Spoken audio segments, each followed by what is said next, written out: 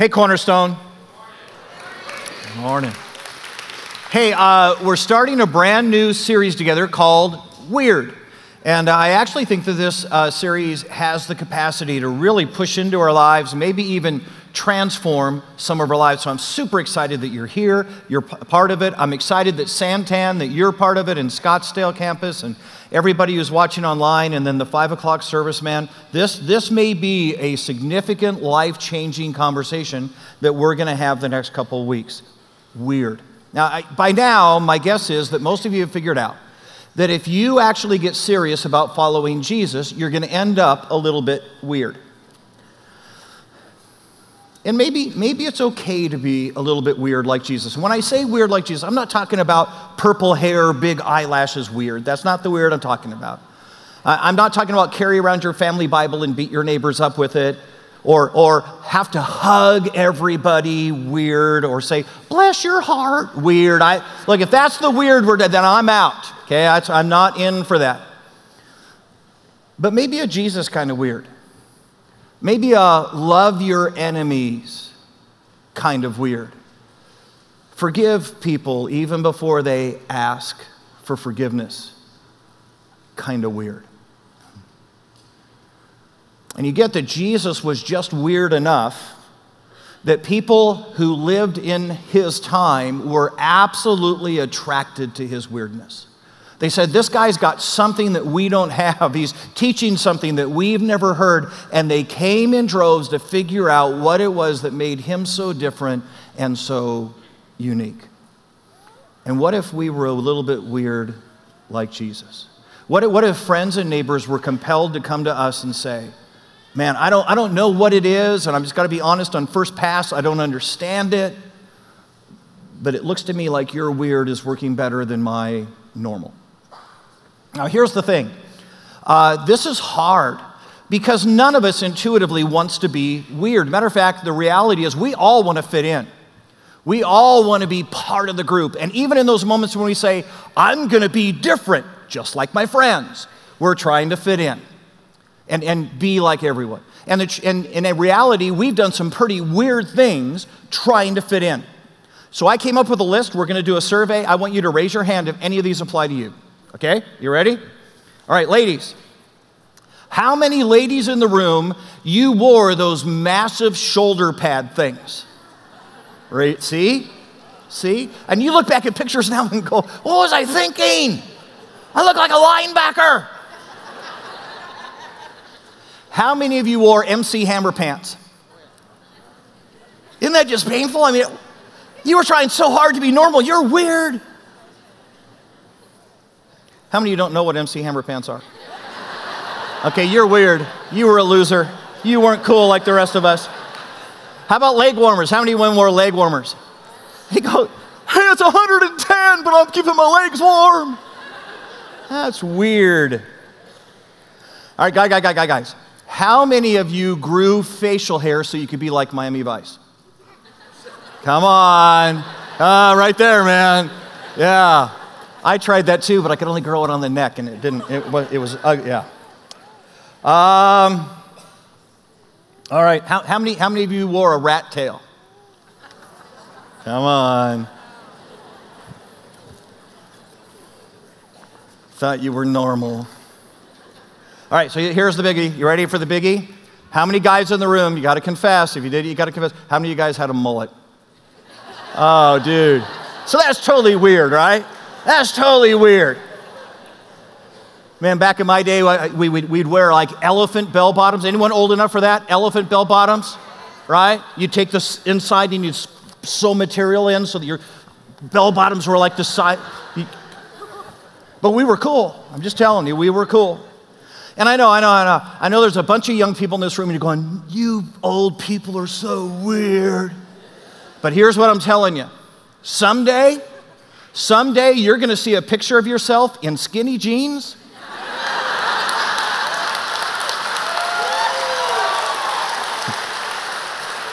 With eyeglasses that didn't even require a prescription.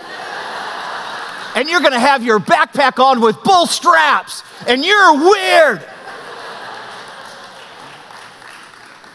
Just saying. And guys, isn't it true? Somewhere around junior high, it became very, very, very, very, very, very important to us to be normal and to fit in with the crowd. And if we were really honest this morning, there's still a little bit of junior higher in all of us that just says, hey, this whole following Jesus thing, if it's going to make me stand out and if it's going to make me unique and different from, I just don't know. I mean, that just sounds like a huge decision. If Jesus is going to make me weird, I don't know what I'm going to do with that. And here's what you need to hear me say. Jesus was weird, and his followers will be strange. And a matter of fact, if you read your Bible, any portion at all, and you begin to read the life and the teachings of Jesus over and over and over again, you're going to get to red letters in your Bible. And the red letters in your Bible are the weirdest ones of all. Because you had a moment in which God came to earth in the form of Jesus Christ, taught you and me how life really works. And it is so contrary to what we think. It is so far off base from what our friends are doing and from how everybody who's normal is acting. It is so different that you cannot possibly follow his commands and not come out the other side just a little bit weird. Matter of fact, today we're going to take a look at what I think is maybe one of his most weirdest statements and just see how it can change our lives. So grab your Bibles and go with me to Matthew chapter 16. If you're not real familiar, if you go to the back of your Bible and work to the left, you're going to find this book of Matthew. And it's Jesus. Jesus in this moment is saying, I know how this is how everybody that's normal thinks life works. I get this is how your relatives do it. I get this is how your friends do it. And I'm about to offer you a completely different way about thinking about life. And it's going to be weird. It's Matthew chapter 16. Starting in verse 24, here's what Jesus, actually just go to verse 25. Here's what Jesus says. Ready? Matthew chapter 16, verse 25. For whoever wants to save their life will lose it. But whoever loses their life for me will find it. Now let's just be honest. That's weird. If you want to try to save your life, if you're doing your very best to get the most out of it you can and do the most with it you can, if you do that, Jesus says, you'll ultimately end up losing your life. But if you are willing to lose your life, you'll find life.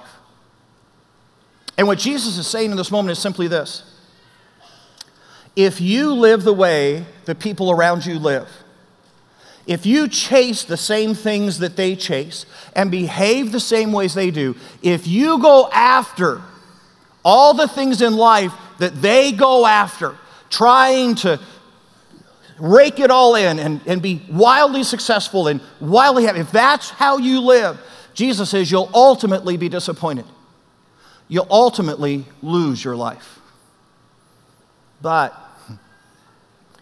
if you were willing to leave that behind, you ready? To die to that and begin to live for me, you would find life. It's a completely different way. And you would end up being, you ready? A little bit weird. Now, here's what I want to toss out. Maybe it's okay to be weird because I'm not sure normal is working very well. Think about this. Look at our marriages in our culture and our society today. You've got men and women who sit and bicker over, hey, you're not the husband that I was hoping to have. You're not the wife that I always dreamed of. And every single time that you disappoint me, I will withdraw just a little bit more of my love from you until the point that they wake up one day and say, we have fallen out of love. They now try to explain this to their kids and say, hey, look, mommy and daddy don't love each other anymore, which freaks our kids out because our kids go, wait. If you can stop loving mommy, if you can stop loving daddy, then when do you get to stop loving me? And we go, oh, it's different. And guys, this is normal in our culture. Hey, we drive our kids everywhere. We run as fast as we can. We overwork and we overcommit, and we're driving our kids to 16 different soccer practices. And somewhere in our mind, we convinced ourselves that standing on the sidelines and cussing out the coach is family time. And this is normal. This is normal. Guys, we make as much as we can possibly make, and we're never satisfied with how much we make, but we find a way to spend everything that we make in order to make piles of stuff that is sitting in our garage because we forgot that we bought it. But we're pretty sure if we could just make a little more, and if the pile could get just a little bit higher, we'd be more satisfied than the last time we bought a waffle iron, and it didn't satisfy. And this is normal. We've got kids that stay in the house until they're 30 years old. They spend their entire day watching internet porn and playing video games. When they finally get a job and the supervisor actually gives them a review that they don't like, mommy goes to the work to meet with the supervisor and tell him, you don't understand, Tommy is special. And this is normal. Guys, we sleep with anybody we want to sleep with, whenever we want to sleep with them, and as much as we want to sleep with them. We've taken the most intimate expression between a man and a woman and made it something like a breeding pasture. We've said to our boys, you're the bull, and we've said to our young girls, you're the cow.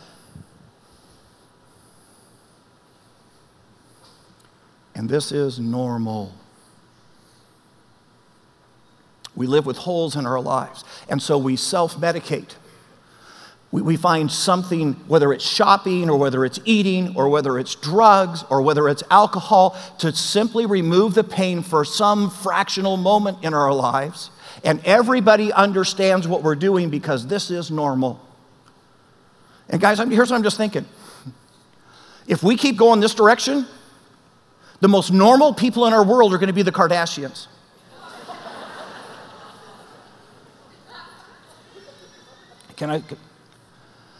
I'm not sure normal's working. And what if you and I gave weird a shot? Here's the thing I think is so interesting. The thing I think is interesting is how many Christians are still caught up in being normal. In other words, they came from this part of life. I mean, that was the rat race that they were in. This is what it was before Jesus. And somehow, when they cross the line of faith and they come to Jesus, they bring their normal behaviors with them as if Jesus is just simply some sort of a whitewash or a stain that you put on normal. It's astounding to me how many Christians still want normal for their lives. Let me see if I can help you with that. Let's dissect how normal people live. See, if you're out in culture and you're living normal, then the answer is you. That's why we got a Y. You are the most important piece. You are the most critical element in your life. And you run through the filter of your life. Does it make me happy? Does it bring me any level of satisfaction? Because you are the most important person in your universe. And therefore, you are the filter through which all of your decisions run. Now,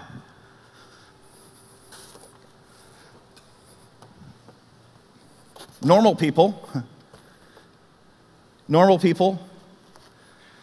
may have a little bit of spirituality. So we did a J for Jesus. And so, maybe it is Jesus. Maybe they go to church once in a while and they're Jesus-likers.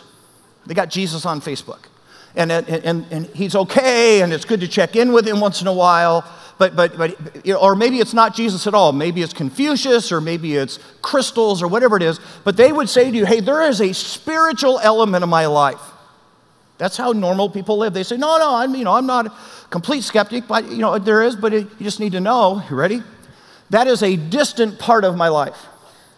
As I run my decisions, as I go forward in my life, as I try to decide how I'm going to live, the primary thing is clearly me. And then there is a huge gap before I would really actually consider, what the Bible says. I might think about it for a minute, or I might take it in modest consideration, but the reality is, this is the pivotal decision maker of my life. People who are living normal lives,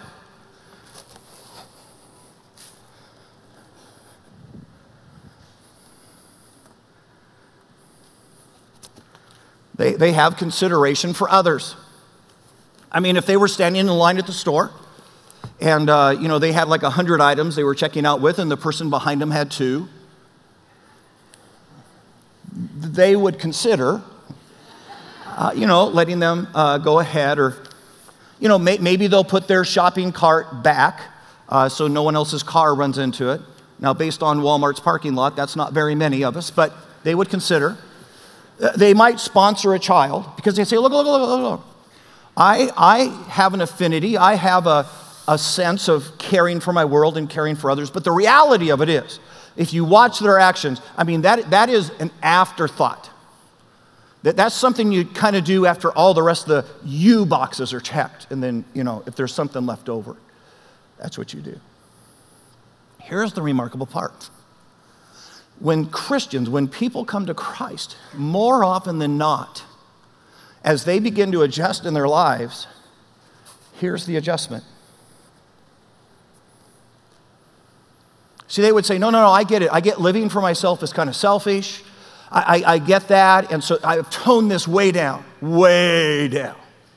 And the reality is, Jesus comes into play, and what the Bible says, I consider that so much more quickly, and I give it so much more weight in what I do. But ultimately, this is still about me. This is still about what makes me feel good and what blesses me. And you know what? I think about others a lot more than I did before Jesus. This has moved much closer in my life.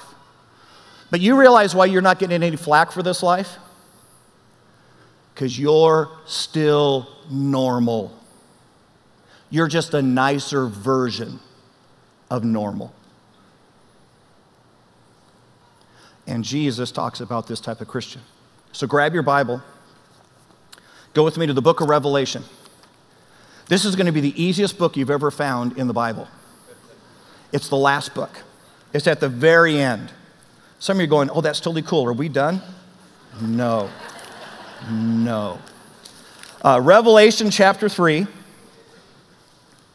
This is Jesus talking about Christians who try to be Christ followers and still be normal. Still live with the same kind of values, the same kind of direction, the same kind of filters as people who don't know Jesus. Here's what it says. It's Revelation chapter 3, starting in verse 15. Here's what it says. I know your deeds. Red letters, ready? Red letters. This is Jesus talking about this moment. I know your deeds, that you are neither cold nor hot. I wish that you were either one or the other. So because you are lukewarm, neither hot nor cold, I'm about to spit you out of my mouth. You say, I'm rich and I've acquired wealth and I do not need a thing, but you don't realize. Watch this. See, this Christian says, man, I am scoring life. And Jesus says, here's what you don't realize, that you are wretched and pitiful and poor and blind and naked. So get the moment. Jesus is saying, look. This is a mess. I would rather that you be just absolutely, totally invested in living the old way. Live the way your neighbors live the way that normal people live. Go do that with all of your heart. Because here's the deal. If you're still believing that there's something in that side of life that fulfills you, then go get it. Go get it.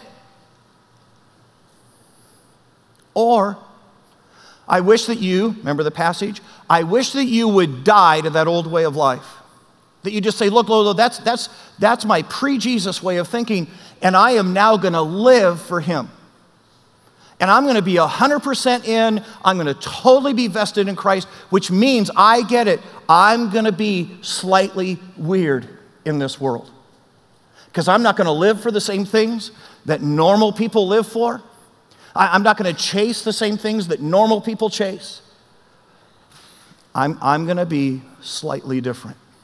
But here's what Jesus comes back and says, please tell me. please tell me that you're not going to live your life with one foot in normal, one foot in the way you used to live, and one foot in Jesus, straddling the decision. Please tell me that you're not going to be a lukewarm Christian. You ever tasted lukewarm? You ever walked up and seen a Coke sitting on the counter and you go, chug, and realize it's yesterday's Coke? Hey, worse than that, You ever walked up to a glass of milk, found out it was really old? You see, you get why Jesus goes, man, I'm just not doing lukewarm, man. I will spit lukewarm out of my mouth. And guys, look. Especially in a relationship, lukewarm is untenable. The worst relationship you can ever be in is a lukewarm relationship. Back in my singles days, I was dating a gal, and we dated for almost 2 years. And it was getting to that point in the relationship where something needed to happen. Now, I was completely content. I was good. We could have kept going the way we were going for forever. But she started to drop hints. Stuff like, where do you see us a year from now? Just subtle stuff like that. And after a while, I began to realize, she's asking for a commitment. She's saying, hey, we've gotten to here, something's got to happen. And then as I thought about it, it occurred to me, that really is what needs to happen next. I've either got to decide, hey, wait a minute, I love this girl, and I want to spend the rest of my life with her, and I want to marry her. Or I've got to stop wasting her time. I've got to say, look, you're just not the one, and give her the freedom to go find the guy who's going to love her. And I ended up having to have a really, really hard conversation in which I said to her, I said, hey, I really do think I love you. It's just when I stop and consider, I don't think you're the one I'm going to marry. Ever. And so the kindest thing that I think we can do right now is break up, so that you have the freedom to go find the guy who's going to love you the right way. It's interesting, I met Lisa less than a year later. I wonder what would have happened if I'd still been dating the other girl. See, I'm just going to tell you, lukewarm doesn't work in relationships. And that's why Jesus is saying to you and me, look, don't play this don't play this game with me. Either just get off and go live that way, or come live for me. You get the part of the passage where he says, you think you're rich, don't you? See, here's what Christians who are living this way think. They're saying to themselves, I can have my cake and eat it too. See, I can have Jesus in my life, which is really cool, and I can still have normal in my life. I can have the world in my life. I can do that too, and I can kind of manage it back and forth. I'm getting my cake and a chance to eat it too. We call this type of believer selective believers. They're Christians who say, oh, no. Every time I read the Bible, every time I hear the sermon, I'm going to decide whether or not I want that part of Jesus in my life. So on some moments I'll go, hey, that looks like a really cool passage. I think that would help my life. And I'll put that part into my life. But I'm going to see other scriptures where I go, that's the stupidest thing. God wants me to what? He wants me to stop. And I'm just going to live it like everybody else. And you selective believe your faith, because you're still in charge and you're still choosing which parts of Jesus you want and just how weird you're willing to be.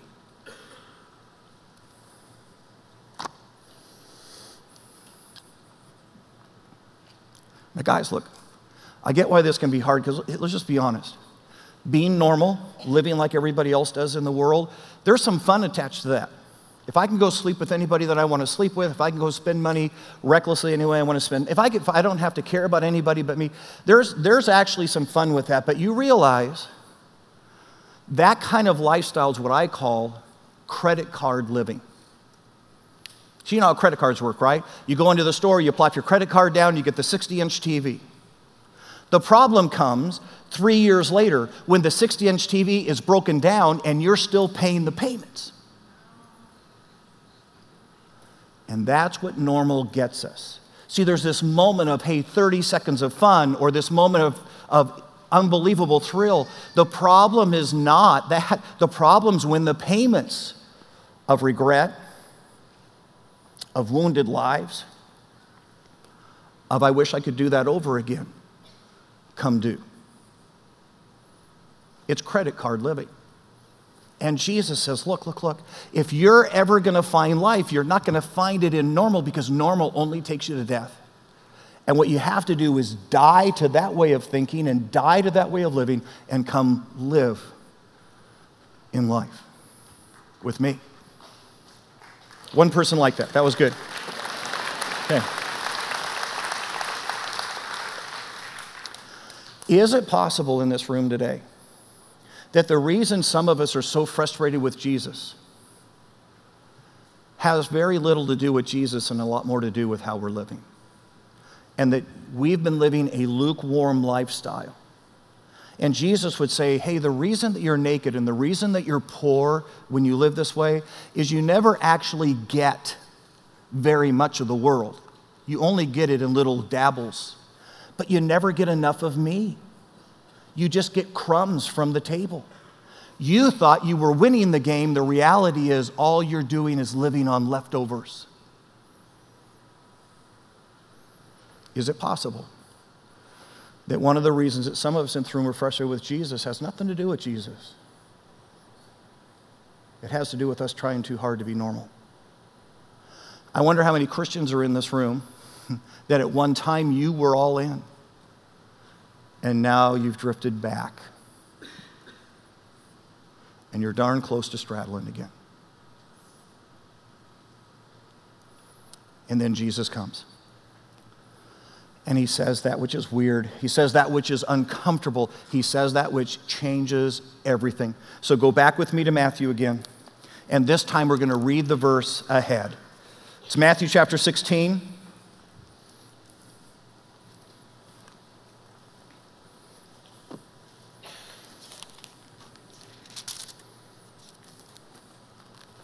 Matthew chapter 16. This time we'll start in verse 24. Here's what it says. And again, if you had a hard time finding it, go to the back of your Bible, work to the left.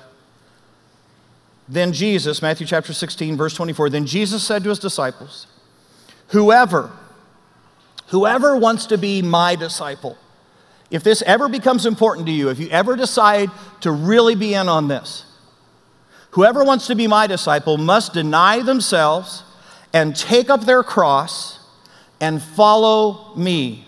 And then he says, for whoever wants to save their life will lose it. See, if being my disciple is too expensive and you decide to go live the other way, you'll think you're gaining life and you'll lose life. But whoever loses their life for me will end up finding it. So here's the prescription. Here's what he's saying. Saying, look, if you're really ever going to come after me, if you're really, really going to get serious about your walk, you're going to get just a little bit weird. And here's what weird looks like. You've got to be willing to deny yourself, which means, you ready? The why must die.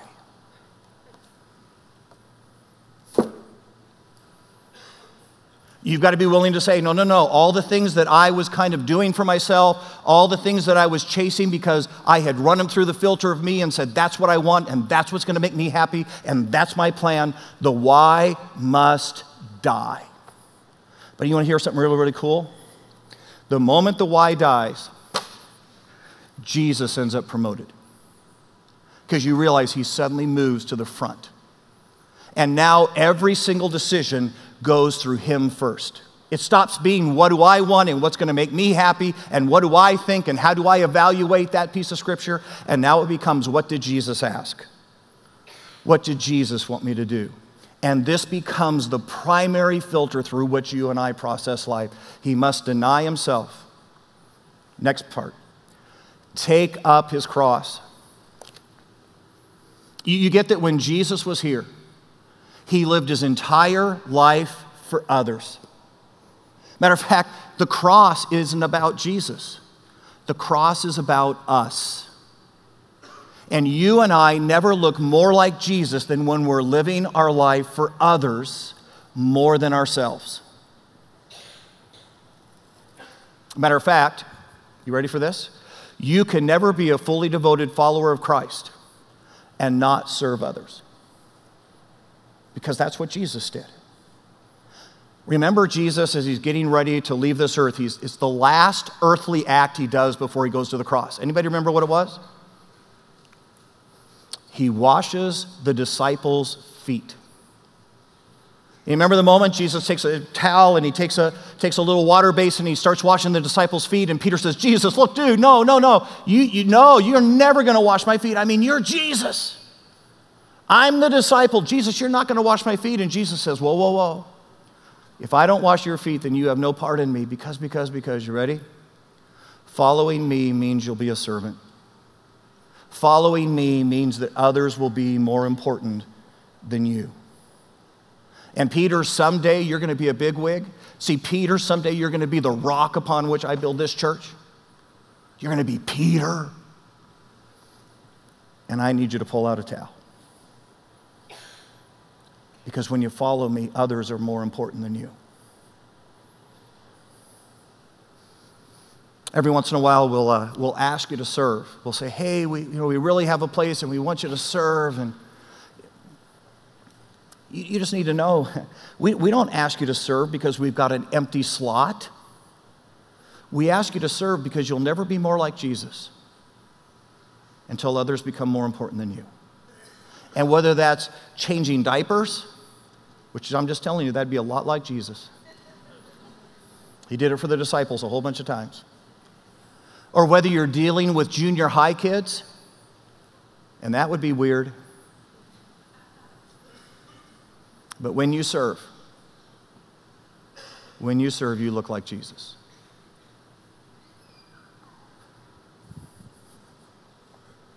Deny himself.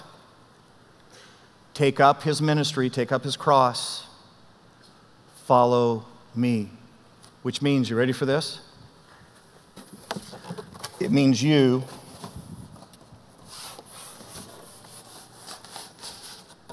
go in third place.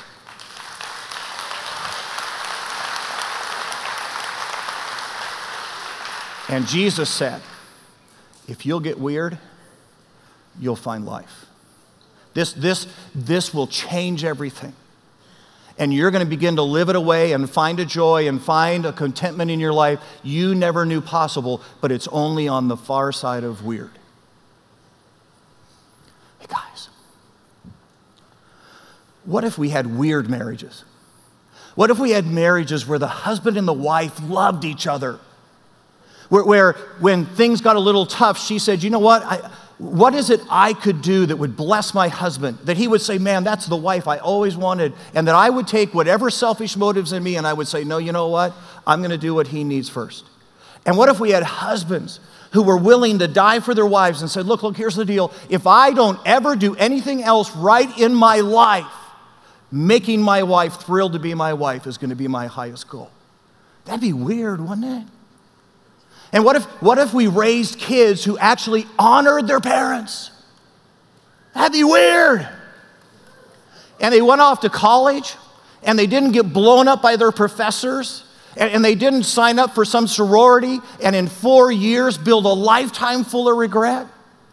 Those would be weird kids, wouldn't they? And what if you and I were weird with our money and just absolutely generous with whatever it was that had something of God in it? Because we said, look, I'm not building piles for me, and I'm not building piles for here. I'm trying to send some on ahead. I'm trying to invest in what's important, and I'm going to be wildly generous with anything that has God written on it. That'd be weird, wouldn't it?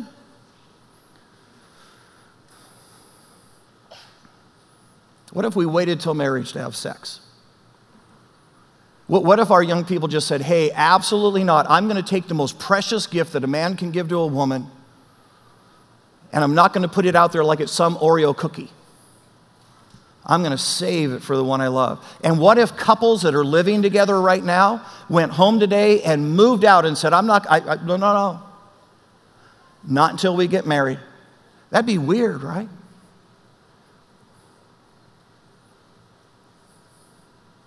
And what if we stopped self-medicating, trying to shop our way into happiness or try to eat our way into fulfillment or take the next toke or drink the next beverage to fill up our lives.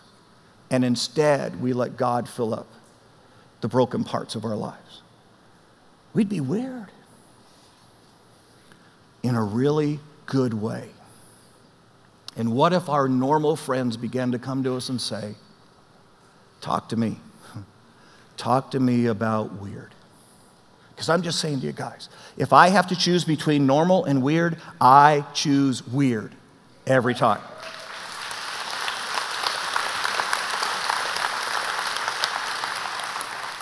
Let me read you a prayer that Jesus prayed over you before he left this earth.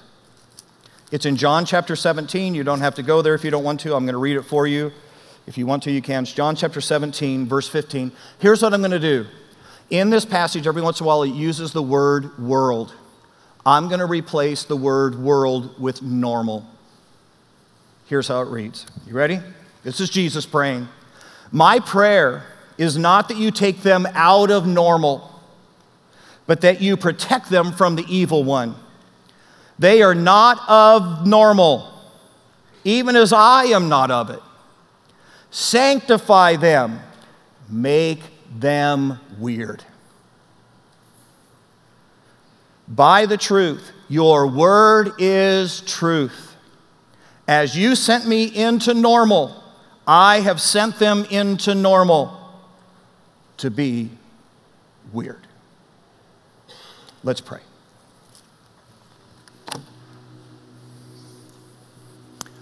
Hey guys, I just want you to ask yourselves this question. How's normal working for you?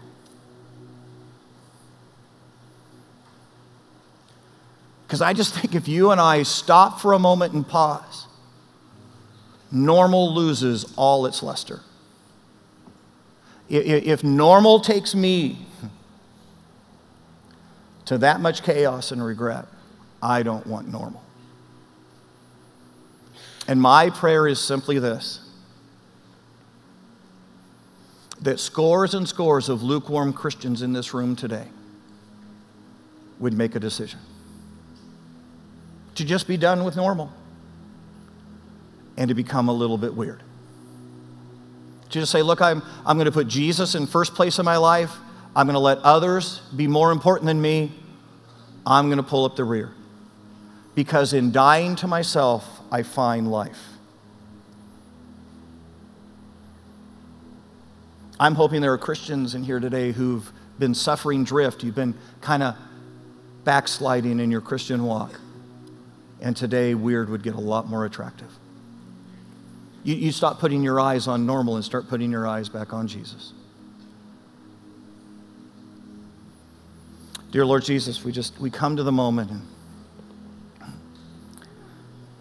God, if fitting in and being normal means missing your blessing in our lives, then make us really weird. Help us to be Jesus weird. Help us to be the type of people who love their enemies and forgive people who haven't even asked for their forgiveness yet. Help us to be so weird that people come and say, I don't know what it is about your life, but you've got something that normal doesn't offer. Could you tell me? Could you tell me what it is? God, today, would you move a whole bunch of hearts toward weird? In your precious name, amen.